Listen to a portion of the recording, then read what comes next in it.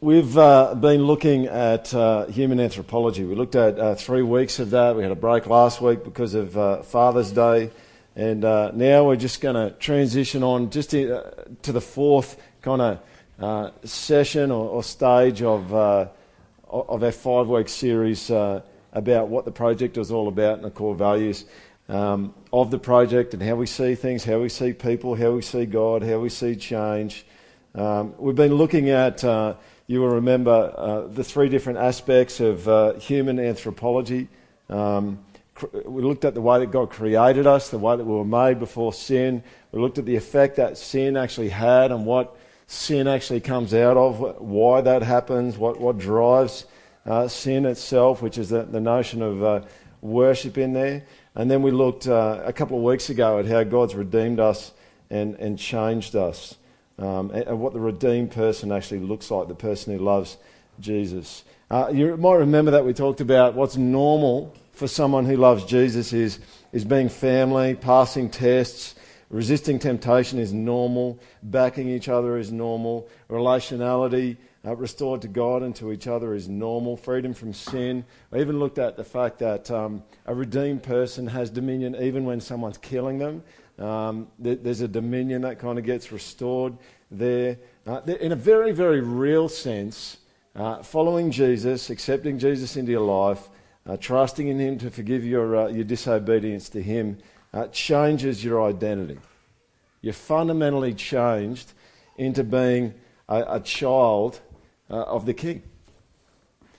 Now, many of you, as I've just said that, just go, yeah, I know. Oh, you don't know. You actually don't know. Like that is an incredibly profound reality. You know, and you sit there and you go, yeah, I heard that. No, but just pull up a bit. All right?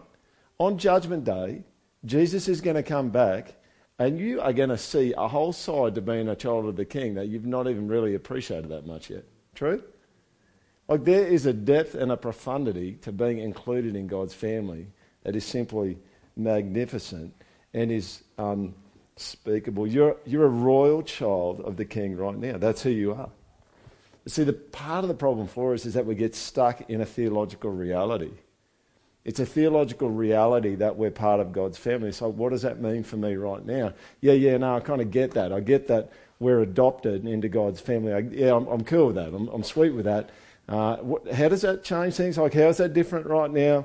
Well, I've got a special treat for you today. You want a treat? Who wants a treat? I've got a guy who's going to get up. I'm going to interview him. The guy I'm going to interview is someone who's adopted. All right? Because if you haven't been adopted, there's a good chance that you don't get part of the profundity of what it means to be adopted by God. True story? So why don't you give him a round of applause. Daryl Pengelly, come up, mate. Give him a welcome.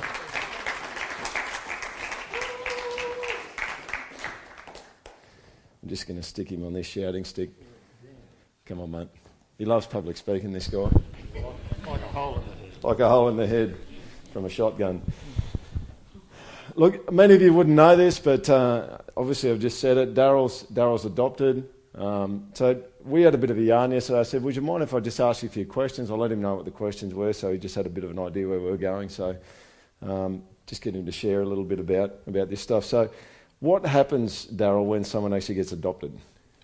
Well, for me, I was only about 3 months, 2 months old. The doctors organised it with Mum and Dad, and they came down to Green Slopes in Brisbane, picked me up and brought me home. Yeah, hello. Yeah, that's good. Like an ice cream. Oh, thank you. No, I just got picked up from down Green Slope, come home and been part of the family ever since. I was treated as a son and been loved as a son. Yeah.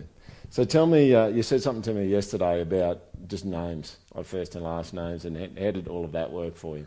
Yeah, well, when I was born, my birth parents called me David John. I think the last name was Brill. And then when Mum and Dad adopted me about 2 or 3 months later, they changed my name, which was the way it had to be done back then, so I became Daryl Pengelly. Yeah. So you said to me yesterday that not only did you get their last name, but they actually got to name you with the first name as well. Yeah, that's right. Yeah. What was hard about being adopted? Well, probably because I was adopted as a young baby, there wasn't anything real hard about it, because it was done through love and it was done through a lot of heart, and it was really great. For me, it's a different because I was a young baby. I think if you were a 10, 12, 14-year-old, it'd be a different kettle of fish. Yeah. But for me, I didn't have to experience that, which was a blessing, I think. So just kicking on from that, have you ever had an identity kind of struggle? Like the possibility there, from what you're saying, is that if you're a little bit older, you could probably feel like they didn't want me. Did you ever have a kind of identity struggle in that space? Or? No, not really. They've always been mum and dad to me. My parents are now both passed away in heaven, I hope. And I have sometimes thought about, I've met my real mother, do I want to meet my real father? But they're not mum and dad. Mum and dad are out in the going remembrance. So it's not really been an issue, I don't think. I've known Daryl for, 5 years now, roughly. And he speaks seamlessly about his family. Like he never talks about his adopted family, because your brother and sister are adopted too. Doesn't ever talk about the fact that they're adopted. It's all just brothers, sisters, mum and dad. Really special. Has it ever bothered you that you're not with your natural parents? Well, I have been. It doesn't. To me, my natural parents are mum and dad. They're the only parents I know, and they'll always be mum and dad. And as far as I'm concerned, they are my natural parents. My birth parents. Well, when I was born, she was only 18 years old and a single mum. Back in the 60s, that was a no-no. That was life back then. It just wasn't allowed. It doesn't worry me. My natural parents have raised me up, brought me up, made me who I am today, part of it. I've been with them all my life. Yeah. You hear, just pause for a second. Just note the way that identity's kind of operating there. Like there isn't a split there. And I know that some people do have that kind of struggle, which is why I'm kind of asking Daryl the questions I'm asking. But just a really beautiful kind of intertwining of identity and who he is. Here's your chance, mate. Tell us. Take a couple of minutes. What is it? Well, you could take 20 minutes if you want. 2 seconds. Come on, man. What does it mean to you that someone was willing to take you into their family and look after you? Well, to me, it's the love. They didn't adopt me. They adopted us for the love, not for anything else. It was the love in their heart that they chose to adopt 3 children, my brother and sister and I, and raise us as a family. Not as an adopted son or adopted daughter. We were 2 sons and a daughter. We were family. We were nothing else. Adoption was never, ever talked about, or we were told we were adopted and that was it. And that didn't mean anything to us. We were a family, and that's the love. They brought into love. They adopted us for love. And the analogy is for me now, as people tell you, and most of you tell you I'm only new to Christianity, to be adopted for love is the same thing what God does. He adopts us into his family for love and love. Well, maybe not love only, but love is one of the main reasons God's adopted me. That's what my parents did for me. And to be adopted and be made part of a family when I could not have had a family, there's no greater gift you could ever wish for. So good. Thanks, mate. Give him a round of applause, eh?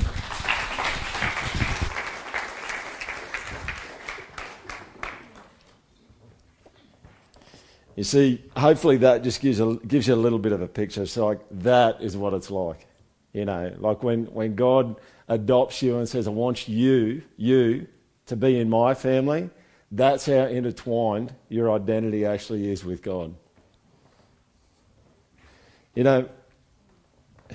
That's the truth, right? But who knows that sometimes we struggle with living out a different identity. Anyone ever notice that? You can know this sort of stuff, but sometimes we actually struggle with living out a different identity. If we go back to what we looked at with fallen anthropology, there's a very real sense in which what's happened is us turning our worship away from God, and the sin that came with it dehumanised us. It dehumanised us, and it left us in a state of shame. You see, it's been said that guilt is about what you've done, and shame is about who you are. And what actually happened to humanity is this kind of situation has kind of unfolded where we were really guilty for all this stuff that we've done wrong. And it's like we can go to Jesus and we can get Jesus to forgive us, but there's a mark or a stain still left on our identity, on who we are. We can kind of know that God adopts us and we're part of his family, but yet we can still be stuck in a different kind of identity. And what are we going to do about that? How do we work that out? How do we sort that out?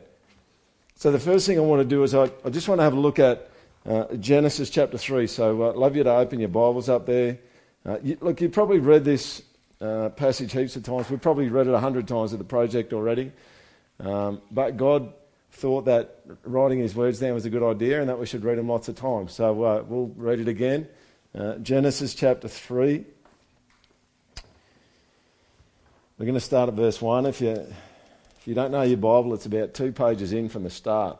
All right? Genesis 3. Now, before we start, just going to sneak up to the last verse of the previous chapter. Nice little narrator's note there. The narrator says, and the man and his wife were both naked and were not ashamed. All right? It's just like you know, it's like in a movie, you know, where you're watching a movie and the music changes and you just go, something bad's coming. All right? That's kind of the end of chapter 2. It's like the music's just changed, right? It's just gone, like that, something bad's coming. Don't know what it is, but it's good right here, but something bad's probably coming.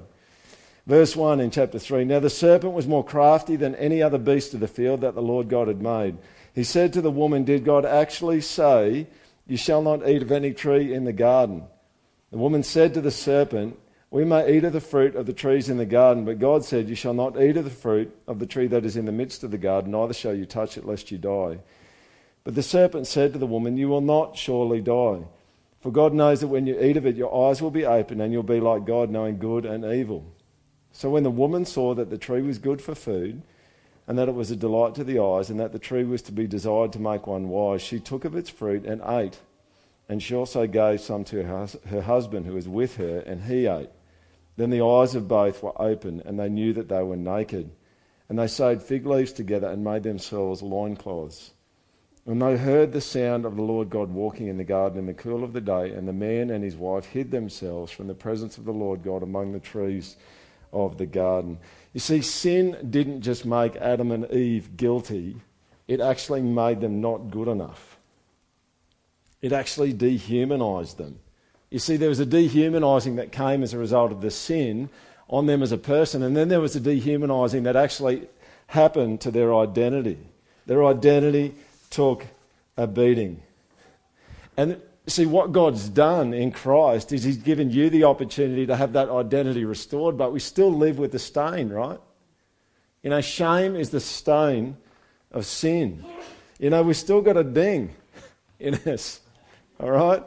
It's like, yeah, you can sort out all the sin, you can get forgiveness for all that sort of stuff, but at some level, who I am is still a little bit beaten up, all right? And how is that beaten up you actually going to be helped? It's like, what are Adam and Eve doing?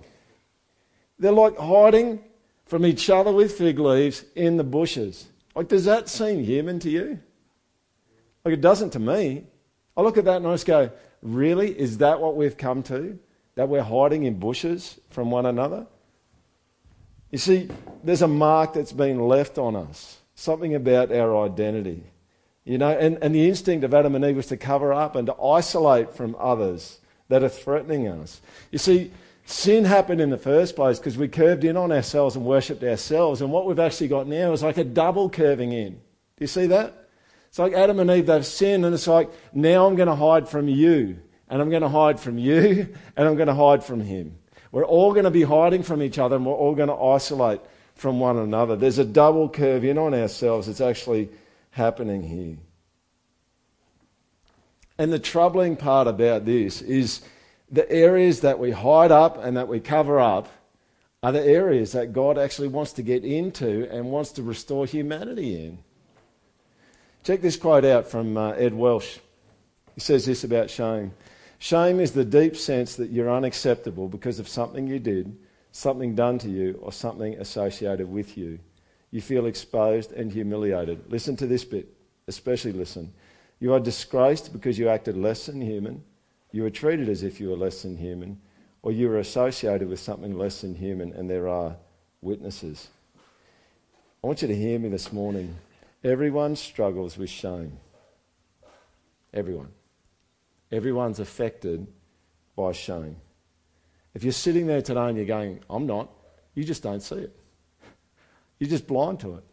There is not one person in this room that doesn't struggle with shame, because shame is the stain of sin. That's what shame is. There's always some way that you're responding to shame. You know, I often describe shame as the ultimate Teflon, right?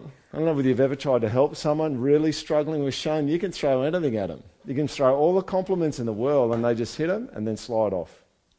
It's like holding up a Teflon fry pan, and throwing an egg at it, it just slides off. That's kind of how shame actually works. We hide from ourselves, we hide from God, and we hide from others.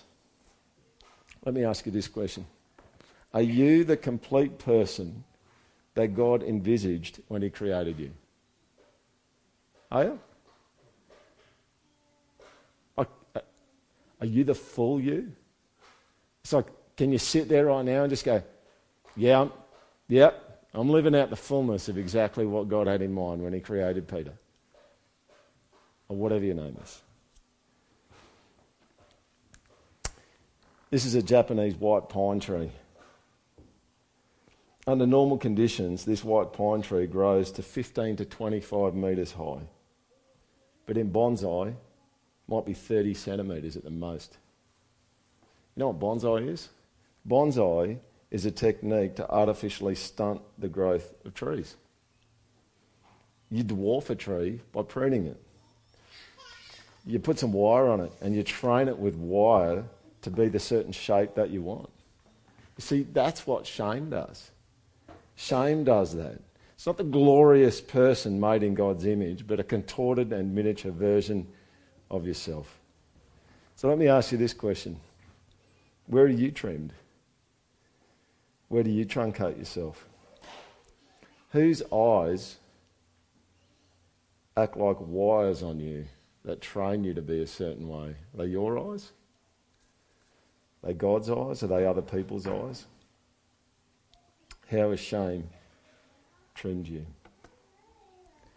See, one of the fascinating things as I was thinking about this week, just thinking about and reading a little bit about the nature of shame, is the way that we tell stories of shame. You see, your whole life, you live as a story, all right? You're not a computer. You don't have bits and pieces like 2 kilobytes here and a megabyte there and a gigabyte there, right? You actually weave your whole life together in a story. We tell each other stories, right? And funny stories are called anecdotes or jokes, all right? You tell a story that's funny, it's a joke, all right? Or an anecdote, okay? We tell each other stories. And what I want you to get here is this same mechanism, I think, actually works when it comes to your identity and your shame. You don't have random pieces of information in your head about things that have happened in your life. What you actually do is you actually weave the information in your head, the experiences of your life, you weave them into a story that describes who you are, that describes your identity. So people say things like, that guy is punching above his weight in that relationship. Do you hear that? That's actually a story. They've watched this person, they've taken all the evidence and they've weaved it into a bit of a story. And in our story, what we do in our story is we actually tell lies to ourselves. We say things that are not true. You might be the girl or the guy who's been abused. You see, that's not just a piece of information. You've actually taken that piece of information and you've woven a story about who you are and what your identity is. I'm the ugly one. That's who I am.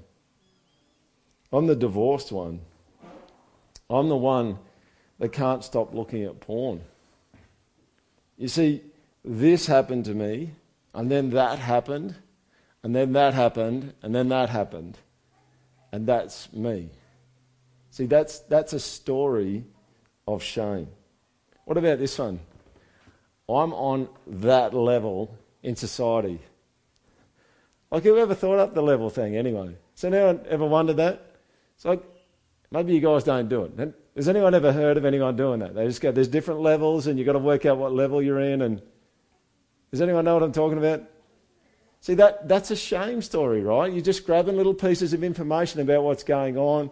You're grabbing information about what's happened to you and you're kind of weaving it together into a story. This is my place and here is the evidence. It's the aftermath of sin. Number 2, shame insulates us. This is from Ed Welsh He says this, he says, shame hides from others, it feels undeserving of anything good, and it believes it will contaminate whatever comes close. Let me ask you this question. Just reflect on this. Why does hiding stop restoration? Now, it's not a trick question, and it's not even really a particularly difficult question, all right? And don't feel any shame if you haven't got the answer to it, all right?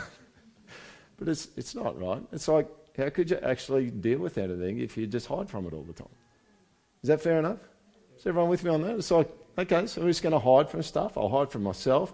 I'll hide from my wife. I'll hide from God. We'll just put that in a box and we'll stick it in a cupboard and we'll deadbolt that cupboard and let's not go there. You see, one of the things that shame does, and you can see it with Adam and Eve, is it actually isolates people from each other and from God. And you know, once you're isolated and you're hiding in that shame, you're pretty well imprisoned in it, and you're destined most of the time, almost without exception, unless God or others break through, you're destined to live out of that identity. Who knows that's true? You're just kind of stuck in that. And you know, compulsive liars end up believing the lies that they tell. You know, so if you start telling this story in your mind about your story of shame, and you're hiding from other people, and you're not wanting to talk to God, you're not talking to other people, you're just isolating yourself, it's like it's not long before you're just going to deceive yourself by that sort of stuff that's going on in your life. And what do? You know, it's like we hide with things like excuses, don't we? We make up excuses, we scapegoat other people. You buy stuff, right? When you feel like a loser, if I just buy something, this will actually give me some value, this will help me. We cover up in front of other people. We care about what other people think. We work hard so that we're not a failure. All of these things are kind of ways that we kind of isolate ourselves and try and make ourselves okay on our own. And some of you are probably sitting here today and you probably think, I don't have any problem with shame. That you see. That would be my first comment, that you see. And then I would say to you this. Some people don't actually have a problem with shame because they're lazy. They don't do anything. The only eyes that they care about are their own eyes. And they sit around and they don't do anything. They don't take any risks for anyone else. There's no risk out there that could go badly in front of other people's eyes because they're too busy living for themselves. So I've got this flowchart, kind of continuum thing. See this here? This is how I reckon it rolls. God created us to worship and image him. We turned away, so we worship an image and idol. We hide from ourselves and from others. We get isolated, and then we get stuck living out a false identity. Paul Tripp and Tim Lane in their book, Relationships, A Mess Worth Making, make this comment. They say, we know we are less human when we are all alone. And the truth is, we often get stuck in between these two, don't we? We have this dream for meaningful relationships. That's kind of that end of the continuum. Up the other end of the continuum is self-protective isolation. And we get stuck, right? Do you know why? Because people hurt you, right? Don't they? So anyone know that? People hurt you. It's like, I'm not doing that again. Like, I'm not coming clean about stuff that's going on for me. I'm not going to connect with people anymore. And see, do you see which end you're going at that point in time? Like, if you're just going, people hurt me, and I'm not going to let that happen again, so I'm not going to let them see the real me, you're heading up the end of isolation. And do you know what? That's not a good end to go to. You know why? Because you weren't made like that. You're trying to make a dishwasher mow the lawn. You get what I'm saying? That's what you're doing. Like, you just weren't made to operate independently apart from everyone else. Now, I get it. Like, I'm not upping you if you're hurting because people have hurt you, but I'm just saying, you can't stay up there. You cannot stay up there, right? You are not going to be restored by staying up there because that's not how you've been made.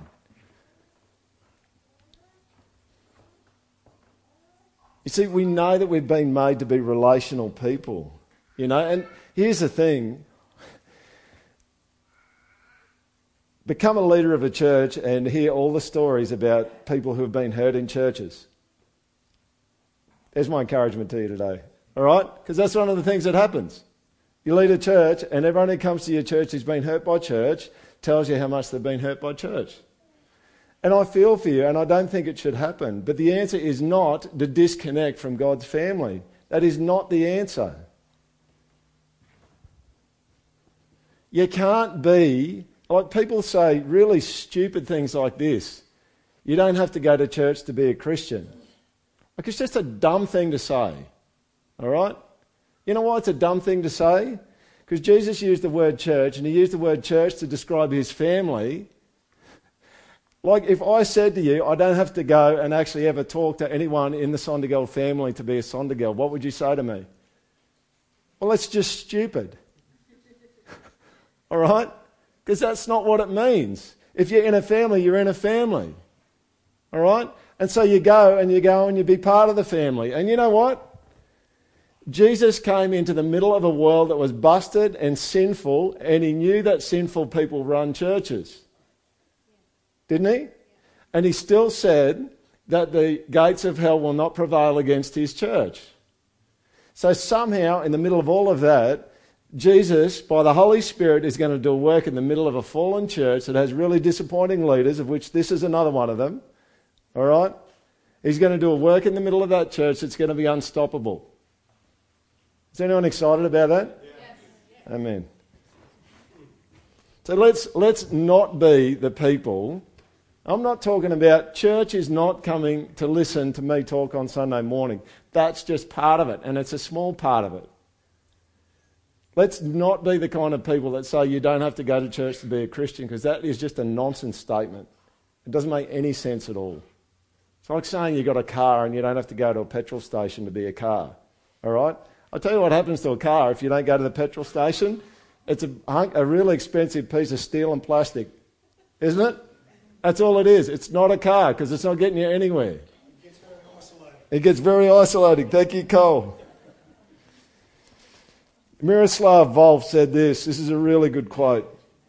Because the Christian God is not a lonely God, but rather a communion of the three persons, faith leads human beings into the divine communio. One cannot, however, have a self-enclosed communion with the triune God, a foursome as it were, for the Christian God is not a private deity. Communion with God is at once also communion with those others who have entrusted themselves in faith to the same God. Hence, one and the same act of faith places a person into a new relationship both with God and with all others who stand in communion with God. You can't be an independent lover of Jesus. That's what he's saying. You can't do that. And the Bible says that too. Like, you just can't do that. Because you're in a family. I'm sorry. That's how it is. Now, you may not like the family that you're in, but if you like the dad, right, and your brother Jesus and the Holy Spirit, you're just in that family. I'm sorry. That's just how it is. So let me ask you these. I'm asking you lots of questions today. Let me ask you these questions. What's the nature of the conversations, the relationships that you actually have with people here in the project? There's lots of ways relationships can get messy, right? Who knows that's true? Okay. But let me ask you this. Are your conversations with people in the project limited? Like shallow? Are they safe? Are they impersonal? Is your movement towards safety stopping real relationship? Okay.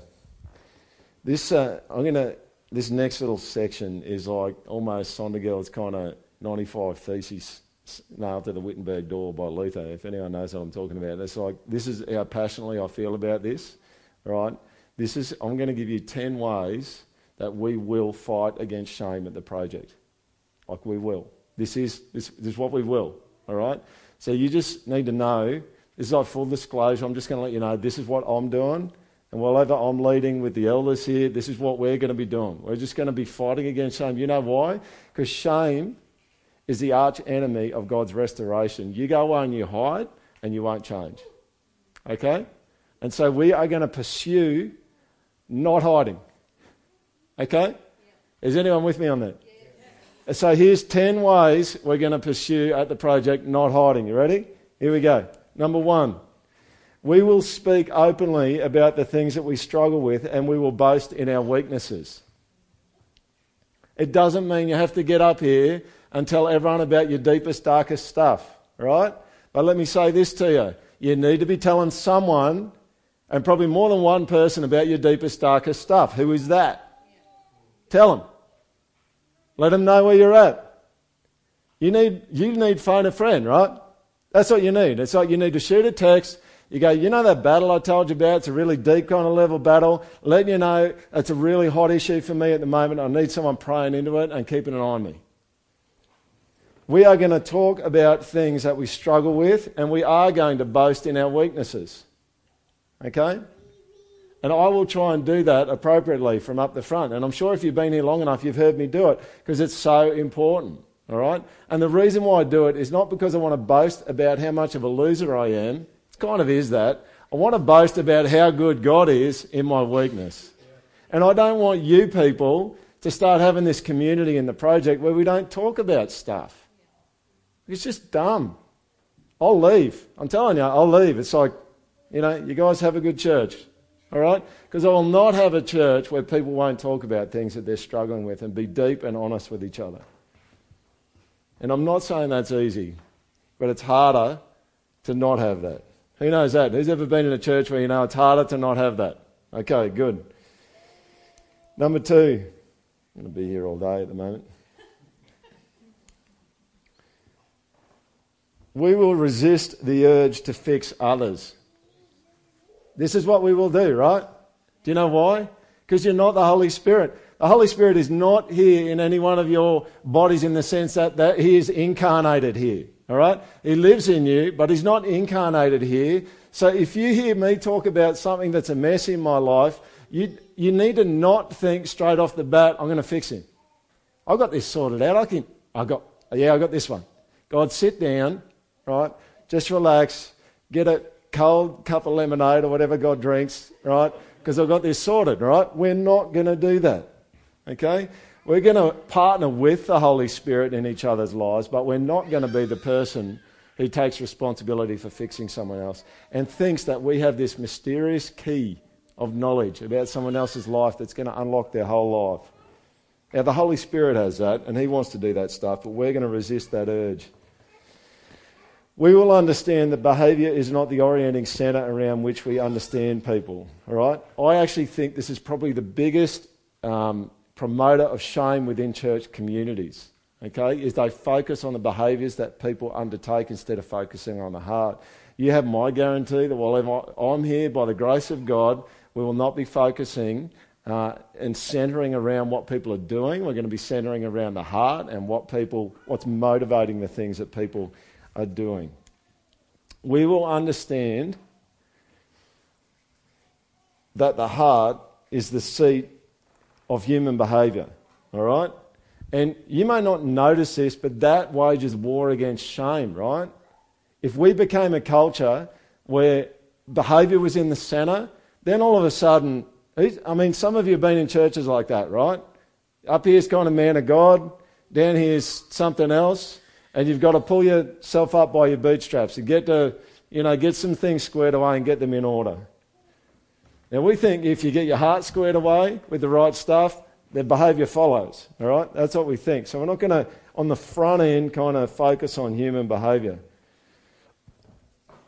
We will appreciate that whilst there are variations in the effects of false worship, the core disorder is the same for all people, all right? What do I mean by this? Someone walks into church today, they didn't, but if an alcoholic walks into the church drunk, we are going to be saying they've got a similar kind of heart issue going on to the other church member who went to the shops yesterday and maxed out their credit card buying clothing, all right, when they can't afford it. Get my point? There's a similar kind of heart issue going on underneath. We're going to start at that point, all right? We're going to recognise that different idols have different effects, all right? It's probably going to hurt more people to be an alcoholic if you're a father or a mother or something. It just probably is, but it doesn't mean that the core issue is not the same or very similar. 6, we will be good listeners because we know that people are complex. Who here has ever started sharing your story and you get like 22.35 seconds into it, all right? And you just see that look in the other person's eye and you just know they're just going, yeah, we've got this man, we've got this guy squared away. As soon as he stops, I'm jumping in here because I can fix everything for him right now, all right? And then they're right in there and you're standing there going, you just don't get me and I'm not going to talk to you again. Not like that. We're going to resist thinking that we get people. And we're going to appreciate that people are complex. You know, as soon as you do that, if you kind of step in and you just go, I think I get you. I'm all over you, man. See, shame starts to take a bit of a place in what's going on there. 7, we will have small groups that seek to get below the surface. All right? The thing that drives me nuts about small groups sometimes, just telling you, I probably shouldn't tell you this because if I'm leading a small group and you do it, you're just going to be going, well, that's Peter thinking, right?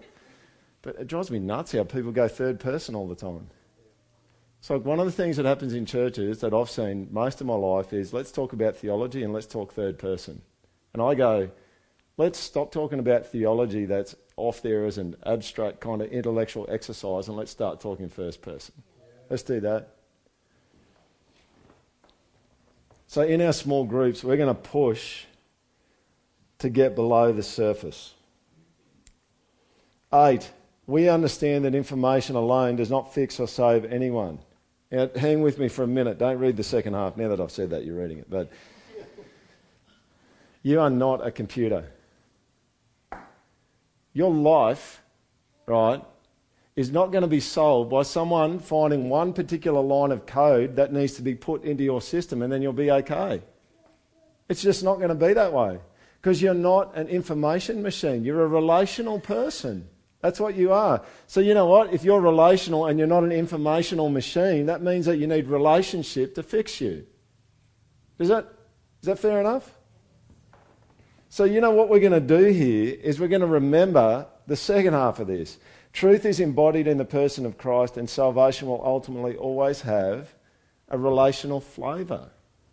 So you know what? Truth is not less than an intellectual concept, it's way more than that. Jesus said in John 14:6, he said, I am the way, the truth. Okay? So here's your problem, right? Truth, all truth that exists, right, is embodied in a person, and the only way you can get to that properly is by being personal with that person. All right? So we're going to resist a little bit having ongoing, week after week after week, abstract, random, theological conversations about things that don't affect anyone. And that doesn't mean that we don't care about theology. We care very much about theology. But we care about pushing theology to the point where it matters in the personal. That's what we're doing. And you know what? That's what I have to do every week when I prepare stuff to tell you on Sundays. All right? You take something where everyone's going, oh, that's a nice idea. And he's going, no, it's not just a nice idea. It is part of Christ, and we've got to find a way to cash this out so it's personal, relational, and meaningful, and not just an intellectual idea. Okay? Am I against anyone who wants to have intellectual conversations? No, I'm not. And I say go for it. I've read heaps of stuff, right? All I'm saying is that we are going to be pushing all the time, and I just want to encourage you to push into working out what does that mean personally? How does that look relational? If that truth is true, it's part of a person. So how do I access and operate in that in a personal way? And if you got the answer to that, I'd love to hear that because I'm still trying to work it out. 9. We will be okay with a messy church because God is okay with messy Christians.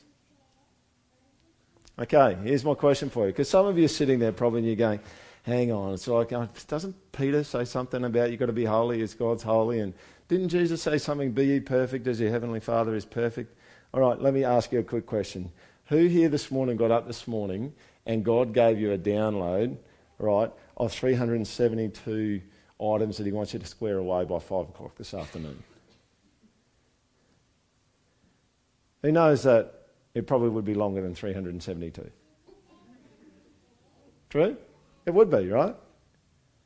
Who knows that most of the time God's only working on maybe a couple, maybe 3 things at a time, and leaving the other 300, 3,000, 3 million. True, isn't it? Yeah, he wants you to be holy, but you know what? He also doesn't want your brains to be all over the wall. Do you know what I mean? It's like, how am I going to do this? You know, now I've got to, what have I got to do? I can't even remember 300, by 5 o'clock. And the last one, similar to what I've shared already, we will strive to speak of truth in a way that is personal. This is how we're going to fight against shame. Now, I just want to transition to the last little section here today, and this is a bit of a newish kind of revelation for me. I've just been thinking about, okay, so God's come in Christ, he's died on the cross, he's given us the opportunity, according to John 1, verse 11 to 13, listen to this, he came to his own people did not receive him, but all who did receive him, who believed in his name, he gave the right to become children of God, who were born not of blood, or of the will of the flesh, nor of the will of man, but of God. So in my head I'm just going, okay, so I can see all of that. God's actually made us part of his family. That's kind of a new identity. And it just going, so what do we do with this conflict that's going on between old identity and new identity? Okay, well, how are we doing that? How are we going to resolve that one? We've just got to sit down and just chant long enough Bible verses about the fact that we're God's children to actually learn that and actually grow in that and live in that? Is that what we have to do? And I want to suggest to you today that I feel like I'm just right on the cusp of a bit of a new revelation. I think it has everything to do with family. Everything to do with family. And here's my thing. Shame came about. Let me start back even further. Sin, the first sin was a relational disorder. Right? Adam and Eve worshipped something and loved something more than God. Shame came about. You hear this? Shame is a relational disorder. Why? Because it's always about your eyes or someone else's eyes or God's eyes. Right? It's a relational disorder. And you know what's over here is the resolution. Like if relationality started it and relationality complexified it, relationality is probably going to be the doorway out. Does that make sense?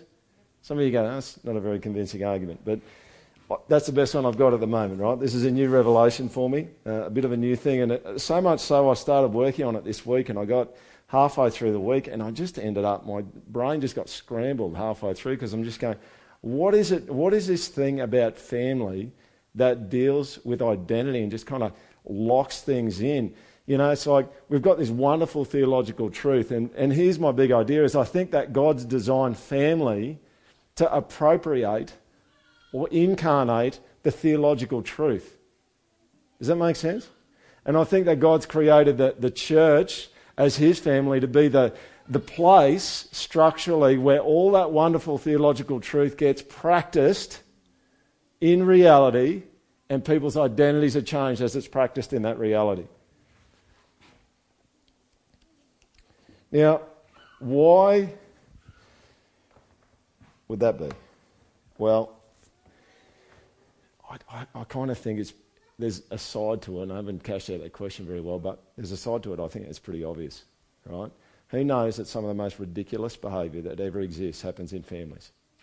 Who knows that? It just does, right?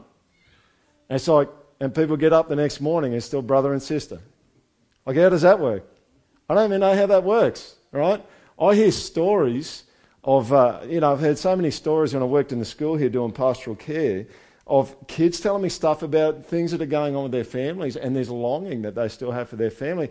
There is something about the family unit that is like, just can carry a weight that nothing else can actually carry.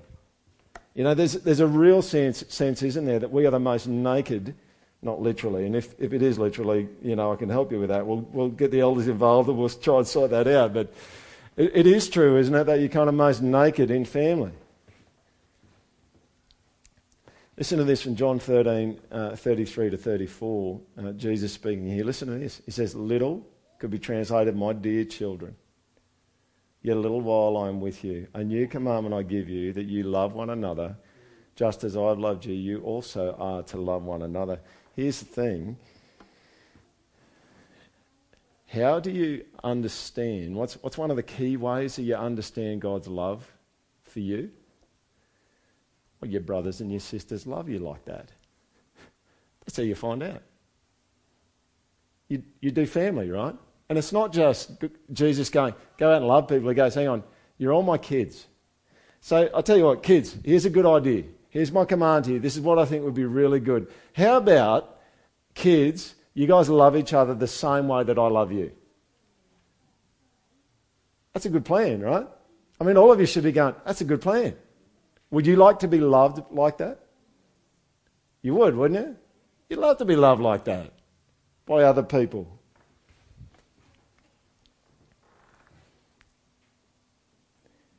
There is a sense in which we feel the love of God when we are being loved. So let me give you 4. I'm going to go a tiny little bit over, but we started late, so trusting you can hang in. But let me give you 4 ways that I think family operates to bring restoration in people's lives. You know, first one's this: family is where you are you. Isn't it?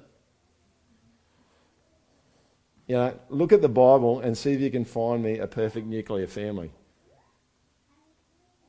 Now you can see parts of them, right? I mean, you might look at Noah and you go, things are going pretty well for Noah, but then he gets drunk and he's naked and his son laughs at him and you just go, no, that's not cool. We're not going well at that point. And you just keep going through the families in the Bible and you're just kind of going, it's really hard to find one that's just kind of like the model family. You know, you get to Timothy and his mum and his grandma and that's pretty good. And then I'm just going, well, where the heck's his dad? I don't even know where his dad is. And what happened to granddad? I don't know. Do you know what I mean?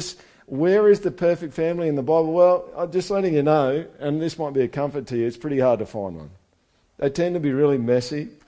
The Bible tends to outline principles that families should be gunning for rather than holding up one family and says that's what you need to be like that. But here's the truth, isn't it? You can be an absolute disaster in your family and still be related. Can't you? Absolute disaster. You know, you get up in the morning and you look at your son or your daughter, or your mum or your dad, or your sister or brother. Man, you've been sleepwalking on the highway again, haven't you? It's like you've been hit by something. All right? Some weird thing going on there. You know, sometimes in families, people just go, stop going on with that crap. You know? It's just like, you know what's real. I know what you're up to. I know what you get up to. I know what you're doing right now. You're kind of being you. Maybe bedhead, you know? Maybe it's anger. You know, maybe you get up in the morning and it's like, man, has there just been a whole, I don't even know what a herd of snails are. Right, but it's like you just got drill marks all over your. Do you know what I mean? You're at your least presentable at that point in time. Your family see your undies. Did he just say undies in church? Yeah, he did. Yeah, our kids just won't hang clean undies on the line. They just won't do that. Just not doing that. But that's even weird, isn't it? I mean, we put up shrubs over there because everyone could see our line. It's like we've got 700 school students can look over and see all the on-the-go undies. But that's what families are, right? It's just like you see each other how you are. That's what family is, right? Now, I'm not saying that lots of harmful things don't happen in families, but there is something about families where the worst can happen and there's still some kind of longing for a relationship. It has a strength and a power that supersedes so many things, that seems to be able to handle a lot of pressure. You can be a total loser and still be related. And you know, one of the things about family, I think, which is really key, is loyalty, isn't it? You know, in a family, you can be who you truly are. You can be an absolute disaster, and because you're related, somehow you're still stuck with them. And some of you just go, yeah, I feel that. All right? Just go, I am stuck with my family and there's a bunch of disaster in there. You know, and do you know what? You can deceive others, but you can't trick your family. Does anyone know that's true? That's read you from like a mile away. It's just like, I know what you're doing. You can be yourself in family. And you know, it'd be my heart that in the project here that we could be ourselves. We could be an absolute disaster and it would be okay because we'd be loyal to one another.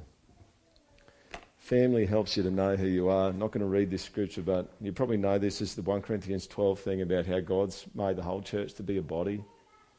It's just like how would you know what? It's like some of you are an arm, some of you are a hand, some of you are an eye, some of you are an ear. Do you know what?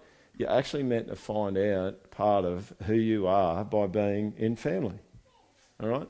You learn about yourself. You know, remember back at Created Anthropology, Adam knew more about his femaleness, his maleness, I should say, because of the femaleness of Eve. And Eve knew more about her femaleness because of the maleness of Adam. They needed each other to know who they were. Family helps you to know who you are. Family corrects stories of shame. This is a pretty huge one, right?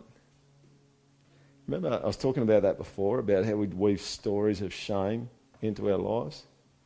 Do you know, families have a way of intersecting that stuff.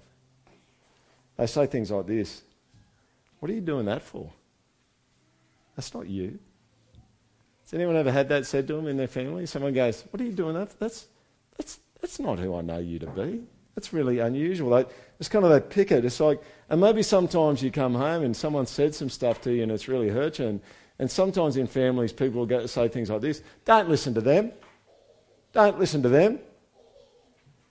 That's not who you are. They're an idiot. You ever had that one? They're an idiot. Don't listen to them. You see, you know what's happening there is family is actually coming in and cutting off the story of shame that you're starting to write about things that happen in your life. You know, another thing that they do is they, because everyone comes from, it just kind of brings their own kind of different kind of assumptions. They can see when we're getting deceived by something too, can't they?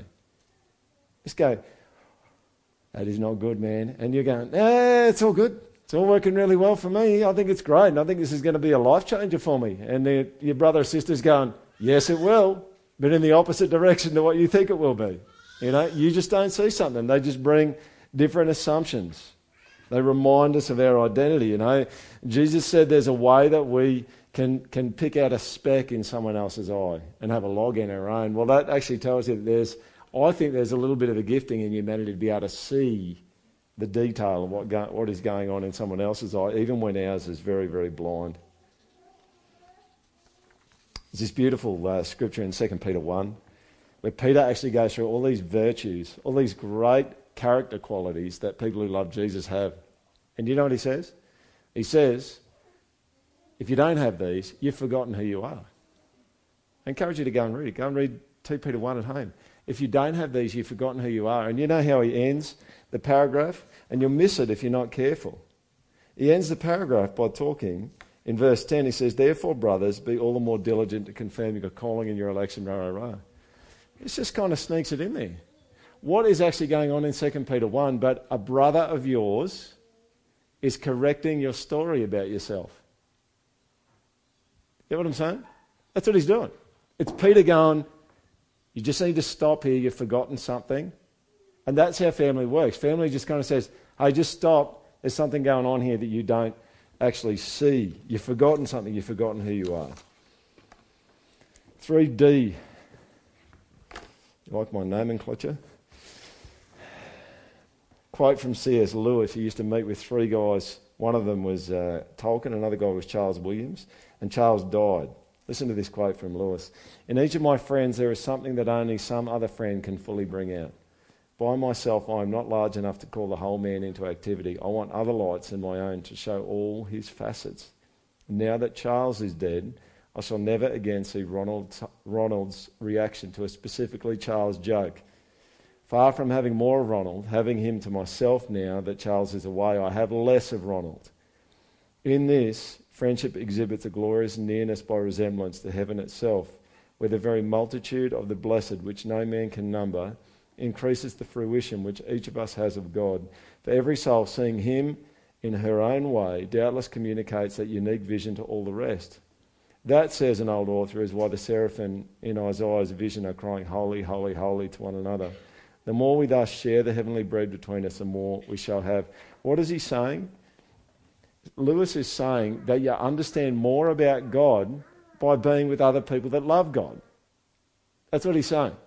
All right? So you need to be in family. You need to be in relationship. Hear this. We will feel that we are loved by God when we know him. Relationally. Not just intellectually. We will feel that we are loved by God when we know him. So here's the thing. How do you actually behold the glory of God in a way that you get transformed from one degree of glory to another? Well, one way that you do it is you get amongst Christians and you see Barry over here just absolutely just loves this thing about God. And you don't even think about it that much. You just go, that is incredible. Barry's going, oh, you've got to look at this. You've got to look at how good God is here. And you're just going, yeah, it doesn't look that good to me, but he keeps going on about it. Every time you get together, he's talking about how good that thing is about God. And eventually you're just kind of going, that is good. I'm with you. I'm getting with you on that one, Barry. And I'm seeing something about God that I don't naturally get attracted to. Other people reveal more of God and his glory to us. All right, let's finish here. The sacraments and shame. Most of you would know the story of Jesus in Luke 8. You know, he's on the way to heal someone, to help someone. They're in a crowd. There's people hustling and bustling and pushing and shoving. There's a lady there who's been bleeding, which in that culture, the Jewish system, she's unclean. Shame. You just talk about shame. You talk about identity for her. She's had many, many years of being a shame-filled lady, probably. And she's in there, and in her head, she's just gone, if I can just touch Jesus, I'll be okay. So she's in the crowd. You know, and do you know, shame is by association, right? That's kind of what that quote said earlier, but do you know something that's true as well? Is that glory is by association too. You ever talk to a name dropper? They're just dropping names all the time. It's like, I know these people. See, glory is by association. There's a sense here with this lady. It's like, if I can just touch Jesus, I might actually be able to get clean, if I can get close enough to him.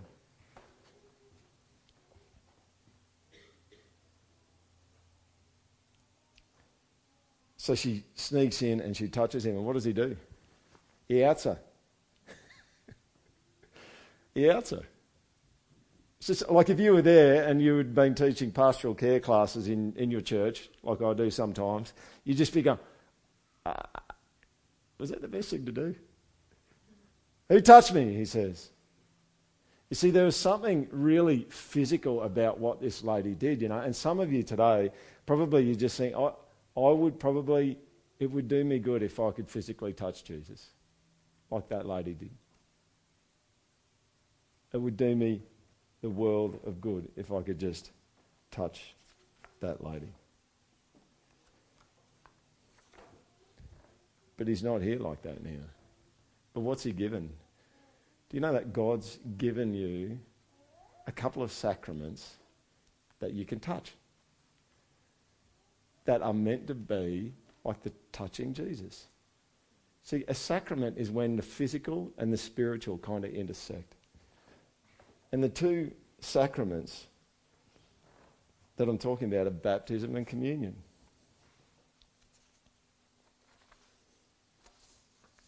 You see, for this lady, it was like, if I can just touch him, it might be different. And Jesus would have you to be thinking, if I can just feel the water of baptism, it might be different. You get my point? If I can actually feel something physical that represents and intersects with the spiritual, it might be different. You know what baptism is? Baptism is a sign of cleansing. It's a sign of acceptance. It's a sign of union with Jesus, forgiveness, empowerment by the Holy Spirit. It's actually a sign that says you're in the family now, which is why you only do it once, because you don't just go in and then out, right? You go in the family, you're in the family, all right? That's how it works, and you get baptised to represent that. It's like coming to God as a needy child. It's like baptism takes Jesus' death and his resurrection and applies it to the present. And the truth about what's happened to you in the spiritual is as real as the water that's on your body. So let me tell you something that we're really historically being pretty average at is celebrating baptisms. All right? We've just been pretty average at it. So I'm just going to let you know what we're going to do in November. We are just going to do everything that we can to just go nuts in celebrating it. Okay? And so you know what we're going to do? We're going to have a combined service on the ovals. We're going to stick in the grandstand. We're going to get a bucket big enough that we can fit 3 people in. And we're going to fill it up with freezing cold water from the fire hose. All right? Because at the end of the day, if Muhammad won't go to the mountain, we'll bring the mountain to Muhammad. All right? And we're going to baptise people in the middle of church, which every other church gets to do, but we don't because we don't have a baptismal font here. All right? And we're going to celebrate it. Why? Because it's people in the family. And we're just going to get right into it. And we'll make it a party because it's amazing. And here's the thing. If you've not been baptised and you love Jesus, you need to get baptised. All right? Some of you go, I'm just waiting for the right time. All right? Now, if I said to you, when should I stop flying off the handle with my kids? Should I wait for the right time to do that? What would you say? Do it now, right? Because God wants you to do it. He wants you to not fly off the handle with your kids. Now, God says, get baptised. So the right time is when you do it, which is straight away, pretty much, in November.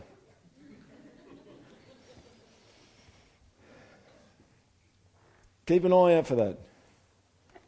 Listen to what Welsh says about baptism.